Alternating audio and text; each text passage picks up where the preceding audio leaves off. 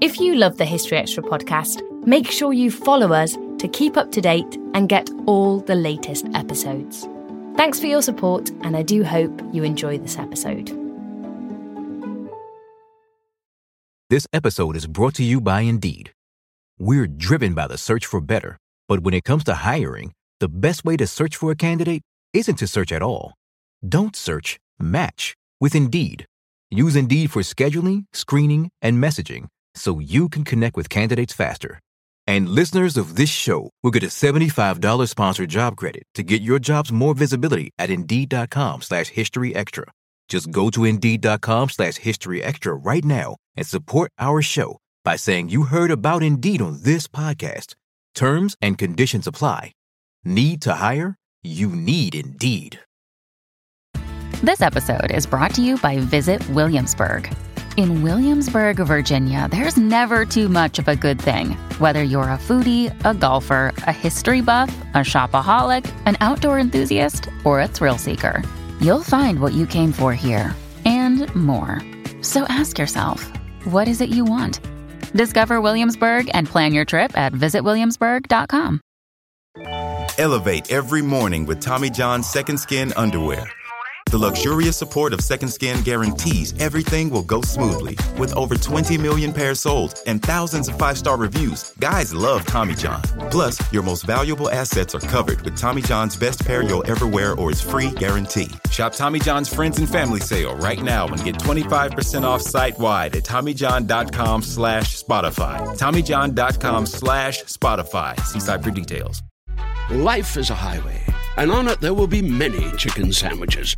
But there's only one McCrispy. So go ahead and hit the turn signal if you know about this juicy gem of a detour.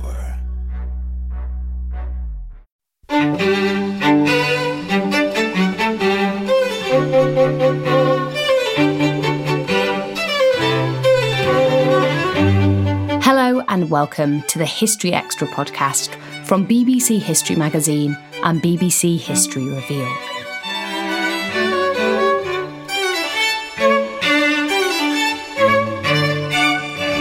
I'm Ellie Cawthorne.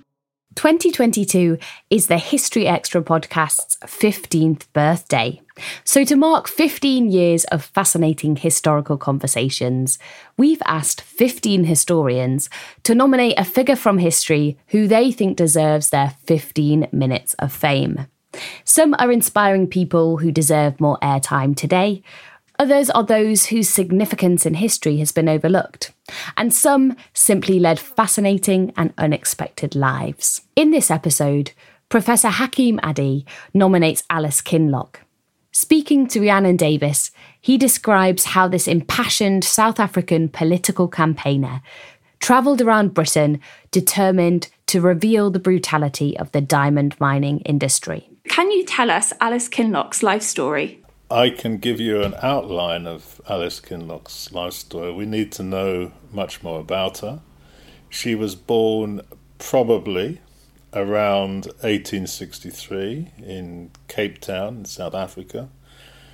She was the daughter of a man who was probably a cook who moved to Kimberley, which is known particularly for its diamond mining, and it was at that time.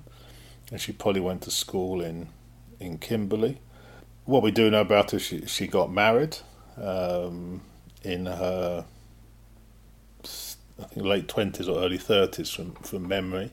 But what is interesting and intriguing about her as a South African woman in that period, I suppose if we think about her in terms of the kind of racist language of the time, or the racist language of the early 20th century, she would probably have been referred to as a person of colour or coloured person. Anyway, she was a South African woman. What is interesting and important and significant about her is that in the 1890s, probably about 1896, she came to Britain.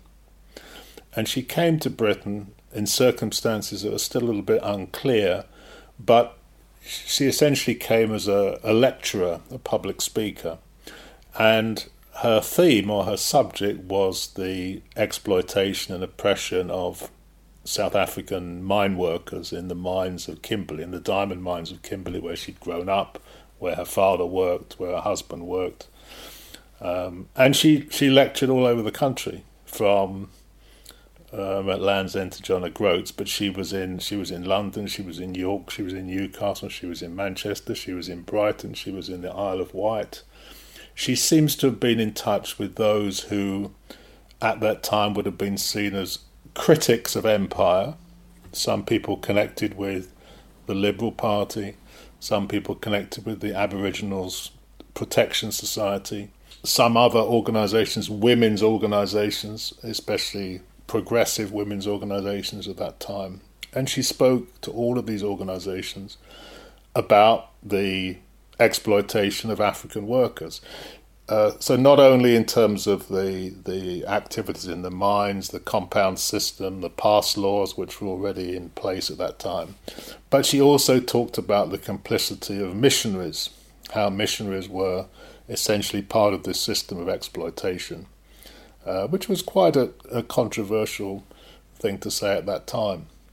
So that was her essential activity. We don't really know who invited her. She seems to have come on her own. Her husband came a little bit later. And it was while she was lecturing around the country that she came into contact with a man called Henry Sylvester Williams. Now, Henry Sylvester Williams was a Trinidadian in origin. He had studied law in various places and was effectively a law student, a lawyer. He's mainly known as one of the fathers, if not the father, of Pan-Africanism. That is to say, the idea that people from Africa and the African diaspora should get together, organise themselves, speak with one voice about all the problems that face Africans and people of African heritage, problems of racism, colonialism, and so on. It used to be thought that he was the father of Pan-Africanism. He founded an organisation called the African Association in London in 1897, and that organisation went on to found the first ever Pan-African Conference, which was held in London in 1900. Now, in recent years, literally the last 20 years, even the last 10 years, 15 years, it's now been established that actually he was inspired to found that organisation by Alice Kinloch. He met Alice Kinloch, he was amazed by her, inspired by her, and the two of them, with others, founded the African Association. And one of the reasons they did that was because of her lecturing and presentation about the exploitation of African miners in South Africa. You know, he says that she has inspired him. She writes that she is founding an organisation with him to bring to the attention of people in Britain in particular the exploitation that people are facing in Africa, and to enable Africans and people of African descent to speak with one voice. So, if you like, history has been turned on its head in the sense that we can say that modern Pan-Africanism, the modern Pan-African movement, was inspired by or founded by an African woman. And that's, I think, to many people quite a revelation that she had that role. She's acknowledged by Sylvester Williams and others that she had that role. She herself says that she had that role, and so on. So she's, in that sense, a very important person. She only stayed in England for about 2 years. She then returned to South Africa. She, had children. She travelled. It's thought then later in her life went to Kenya with one of her sons, and later to what was then Tanganyika, today Tanzania, where she died in around about 1946. She seems to have kept in touch with Pan-African matters for a couple of years. But essentially what happened after this period, so this period from sort of 1896 to about 1900, we have some idea of what she was doing.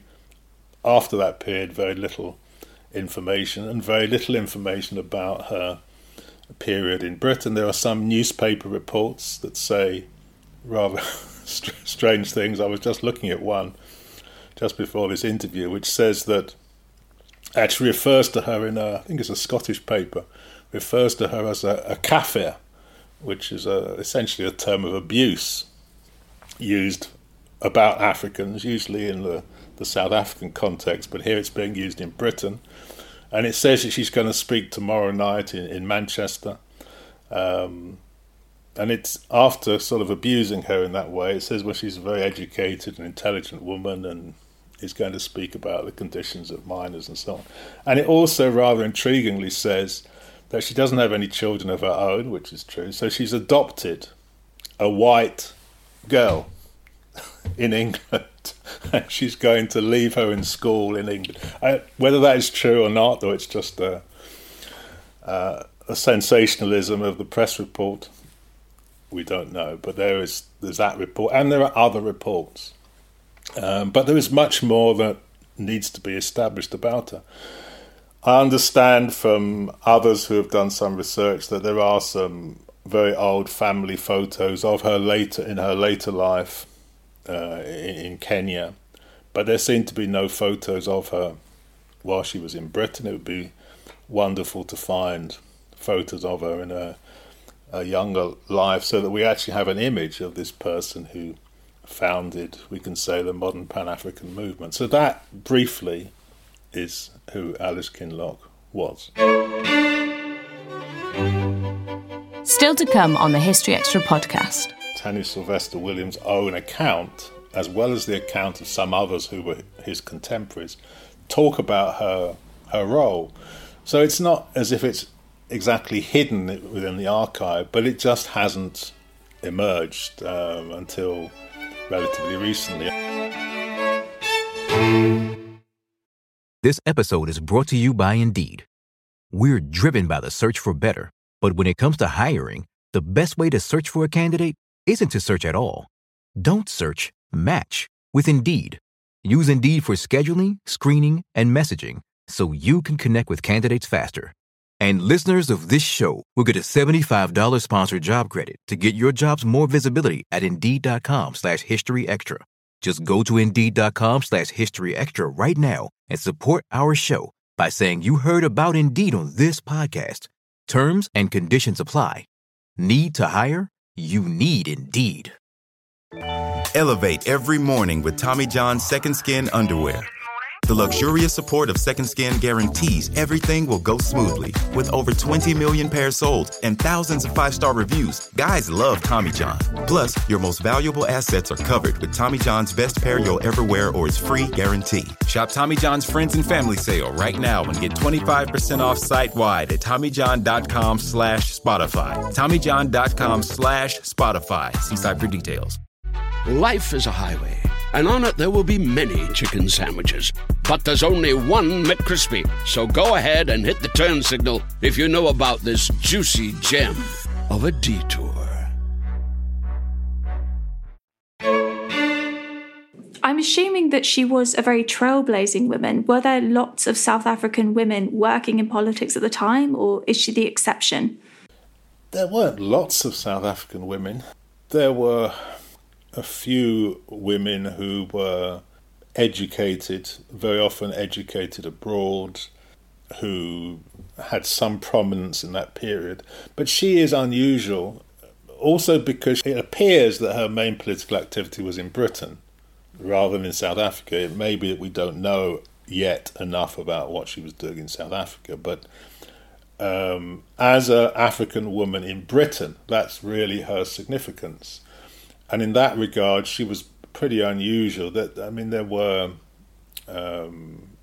people around who maybe were involved in organisations, but lecturing around the country in 1897 is extremely unusual. extremely unusual. And so that, in that regard, she's a pioneer and a rarity in that time period, definitely. And you mentioned that she's been forgotten until relatively recently. Why is that, do you think? I think that it's sometimes the way that, or very often the way that history is written, that women are excluded from it. Sometimes we say that the archive is not very gender sensitive, in the sense that writings are often by men and about men and so on. But as I say, even Tanya Sylvester Williams' own account, as well as the account of some others who were his contemporaries, talk about her role. So it's not as if it's exactly hidden within the archive, but it just hasn't emerged until relatively recently. And I think that's the nature of history, that it's very often men who are more prominent. In general, in history, it's often white men who are prominent, and white men of property who are more prominent. But here we have, very clear evidence that she was a central and highly significant figure. So she's been obscured out of history for 100 years or so, a bit more. But hopefully now she's going to reclaim her rightful place. I think if we had more pictorial evidence, that would definitely help her cause, because it's very difficult it's more difficult to talk about somebody we can't see, we can't visualize, we don't know so much about. But yeah, she definitely needs to be reinstated in her rightful place. This brings me on to my next question, which is, why do you think Alice deserves her 15 minutes of fame? Well, I think because she was such a central figure in the development of modern Pan-Africanism. Pan-Africanism today, I suppose, manifests itself through the African Union in particular, the Organization of African States.